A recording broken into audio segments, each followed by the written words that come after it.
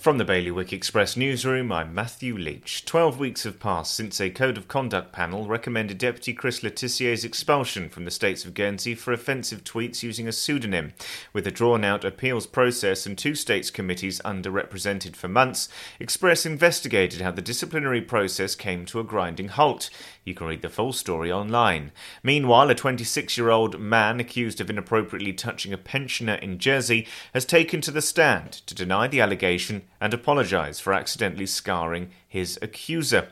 A type of COVID that has been described as a backdoor to undoing vaccine efforts by researchers was detected in Jersey earlier this year.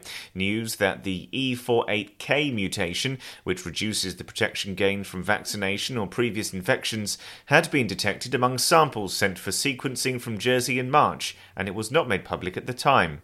And Jersey is launching a pilot scheme allowing people to sleep in their campervans and motorhomes overnight at designated sites, with a Guernsey couple pushing for similar changes that would make the most of our lovely island.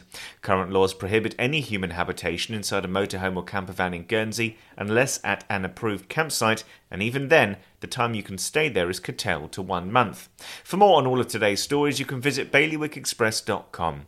Your weather today is going to be mainly sunny, wind will be a northeast light force 2, and there'll be a top temperature of 16 degrees. And that's Bailiwick Radio News, sponsored by XRM.